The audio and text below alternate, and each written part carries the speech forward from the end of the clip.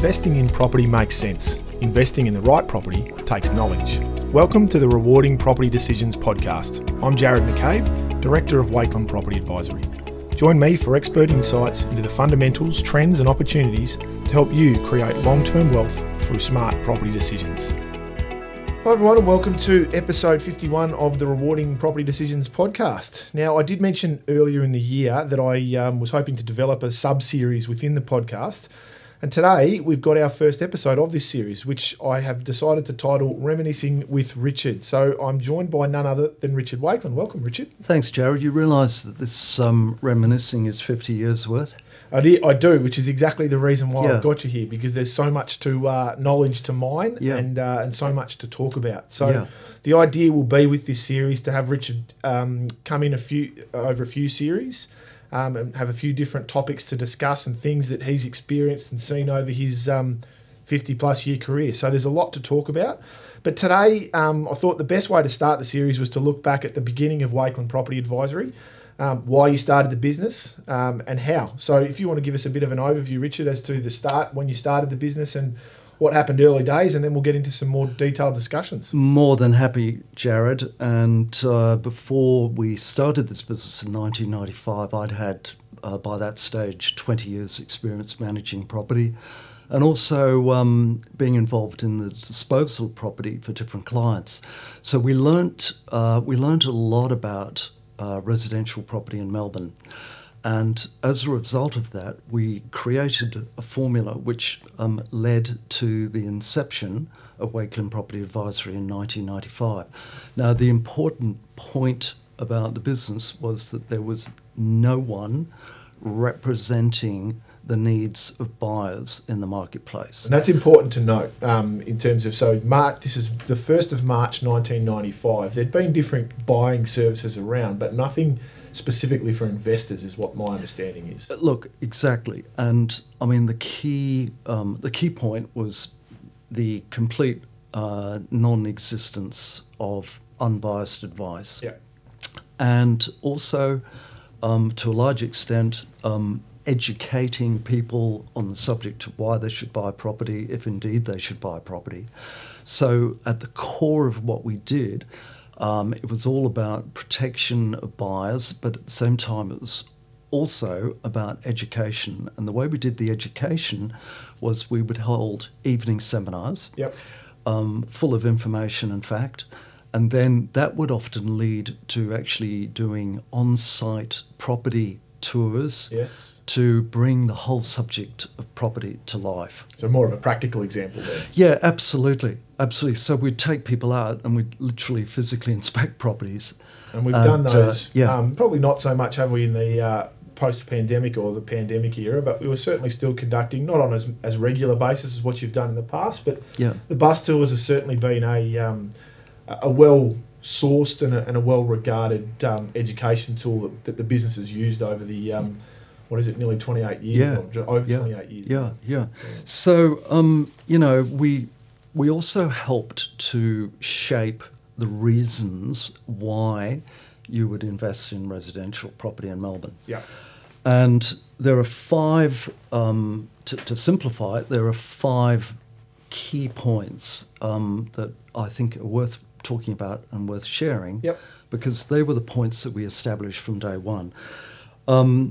The 5 points relate to capital growth, income, adding value, personal control, and understanding tax advantages. So I might just quickly run through That'd be great. Each one of those all 5 really under the heading of, let's say, reasons for investing.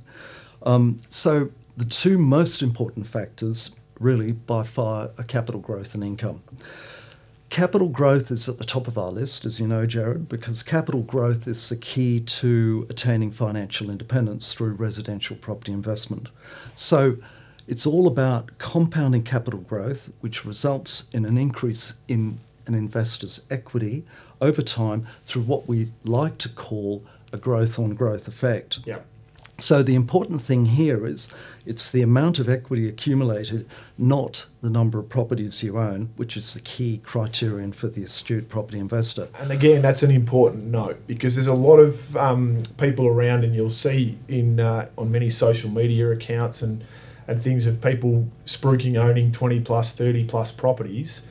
But the key question then would be, well, how much equity have you got against those properties? Yeah. So that word equity is crucially important. So the more quickly you build equity and the more equity you control, the sooner you can attain financial independence. Yeah. So that's number one. Number two is income. So that next important point is a sound investment in income, that is rent in dollars. Yeah. Now, income serves two main purposes. It helps to fund the borrowings most investors need to invest in property, and as time goes on, the income can be used to repay principal, helping to increase the owner's equity. And later on, as more debt is retired and the rent increases, it can be used to supplement or even replace the income you might have been used to deriving from working. Okay, so just going into that a bit more, the income side of things, because we quite often hear about yield-focused assets versus capital growth, and we do speak a lot with clients, don't we, about the fact that you tend to find that a high-yielding asset works at cross purposes with a high capital growth asset. So can we just explore that a little bit more? So the high-income asset typically is more of the value is focused in the improvements as opposed to the land value, because that's what a tenant will pay for. Yeah, and I'd have to say, to add further to that often a high-yielding property is inappropriately located. Yep. And indeed the style of the property is inappropriate. Now I'm talking purely investment here. Yes, I'm not absolutely. I'm not talking about home ownership or talking about something that you might go and live in at a later stage in life. But one of the traps around selecting property is the lure of high yield. Yeah. And at the moment in this current climate, we've got an extremely buoyant rental market. Yes. So yields are increasing. And I think to some extent people are going to come into this marketplace at this point in time looking for yield and very, very high yield. But in fact, they're going to be missing out on that essential aspect, building equity through capital growth. Which, again, that probably what further feeds to that is when we start to see that when we have seen interest rates rising fairly quickly over the last 6 to 12 months, and people are wanting, if they're looking to purchase, they're wanting to try and counter that. Yeah. So they do. You've got to be careful not getting caught up in the yield rather than looking at the growth side of things, because the yield, although, as you said, is important, it is still secondary. Yeah, and I think what we'll do in further podcasts is explore the where, what, and when of property, so that we can just condense it right down and keep it simple, and we can share with people the actual formula around.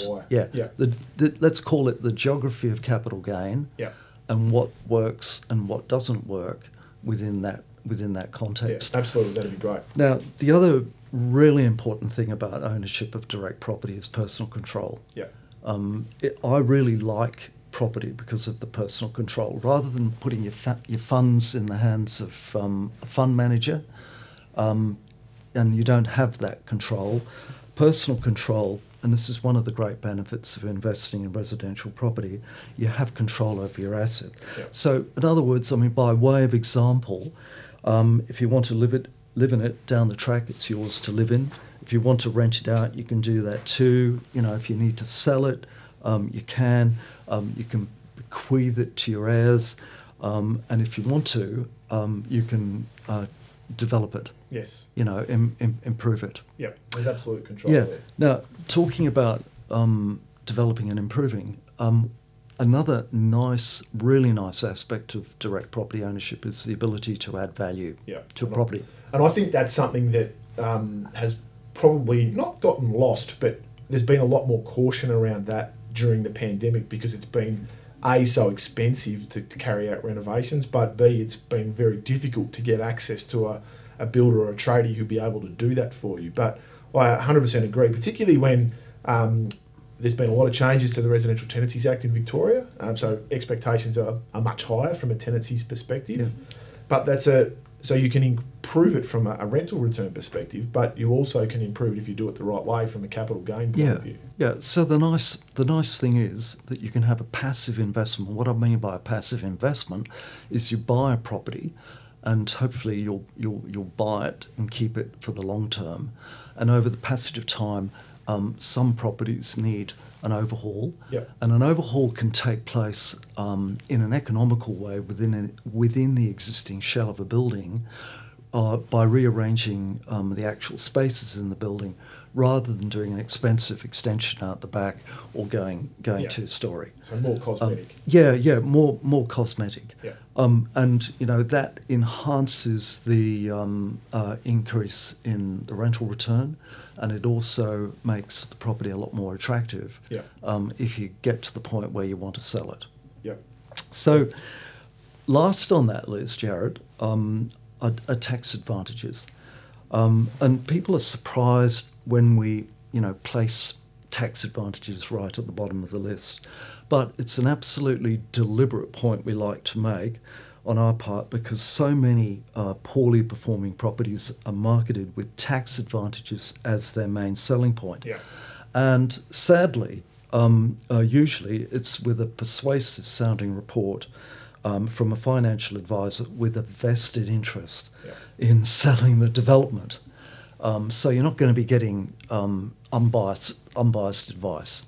You're just going to be told, well, this is a good property and it's got a good yield, but the actual characteristics about what we're talking about at the moment are not sitting there underlying. So what's happened, as I've observed over many, many years, is that investors have lost literally tens of thousands of dollars due to biased advice that serves the development promoter and not, sadly, one as the investor.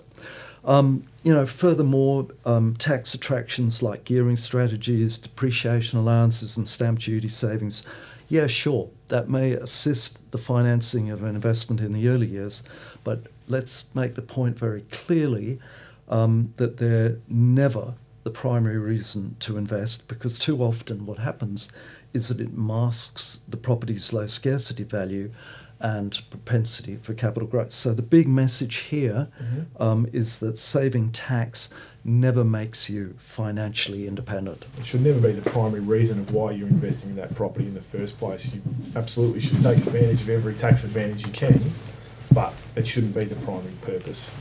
Yeah. So that's great. It covers off a lot of areas, and it gives a really good understanding as to why and what your objectives were for your clients when you did start the business. Are there any other things that you were working towards and that you had in mind when you opened the doors on High Street in Kew East? There were a lot of things that we did at the time. We wrote a book called Streets Ahead, which really laid out the formula for buying really good, strong, performing residential property in Melbourne. So that was a major point.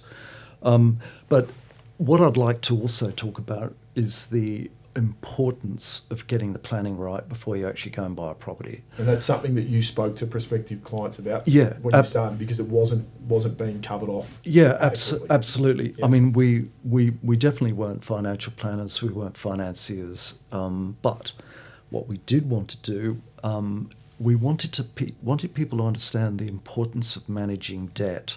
Now, as we know, debt can be productive or unproductive, or as some people would say, there's good debt, bad debt. Yes. So you've kind of got to really understand the subject of debt, and you've got to make it your friend, so to speak, not your enemy. Yeah.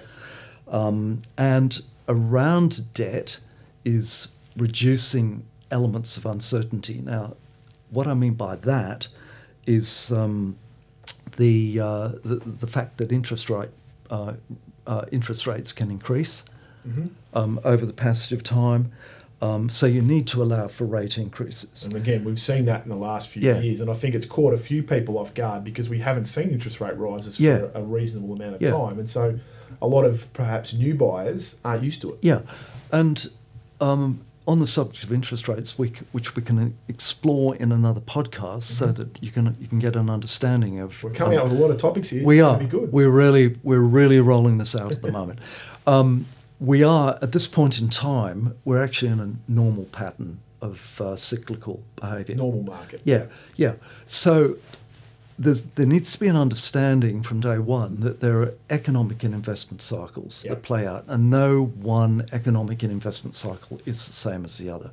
But to get a level of uncertainty around managing debt, you need to think about understanding putting cash reserves aside for times when a property might be vacant. Yes. And it might be vacant because it's going to be refurbished. But you need to have cash reserves, you need to have insurance for loss of income. So that's landlord's insurance. Yes, absolutely. Well, it also can mean your own personal income from work. Yes. So what I'm talking about here is productive debt that builds assets as opposed to unproductive debt that builds liabilities. Okay, so the whole subject is terribly important. Because that's what people worry about. And the second thing other people worry about is the ability to actually rent a property. So it's debt and being able to rent a property.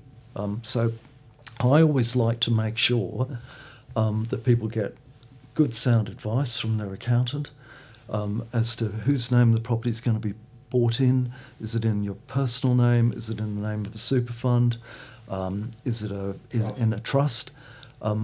All of that needs to be done before you actually head out into the marketplace and pound the boards, pound the pavements, looking at different properties. Very good. So, and I guess before we wrap things up, there was probably one other thing that I think has been fundamental, and you've touched on it a couple of times, but one of the fundamental aspects of the business that I've noticed since I started in 2010, and it's always been something that's been pushed pretty hard, is education. And it's been a big part of what the business has done.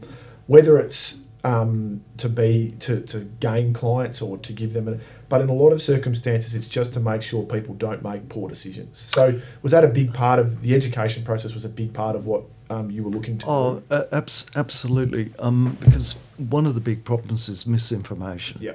Biased information, as I said earlier.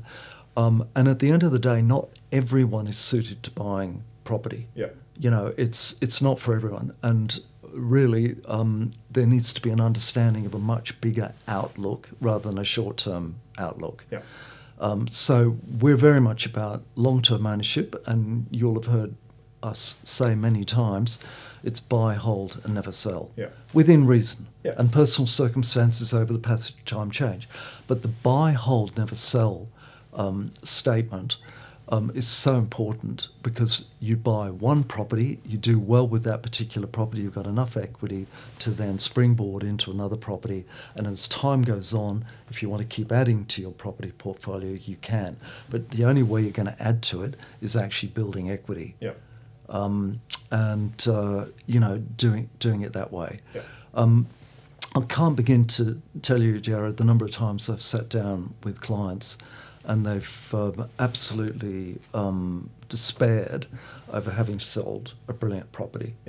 Going back whenever it might have been sold, and the art of holding and buying, and never selling and repeating the process is really important. The other thing is that people often understand that they don't have a long-term outlook. And what I'm saying here is that you need to think long-term. It is a very important part. You look at some of the education services that the business has offered over time. As you said before, the bus tour has been a really big one.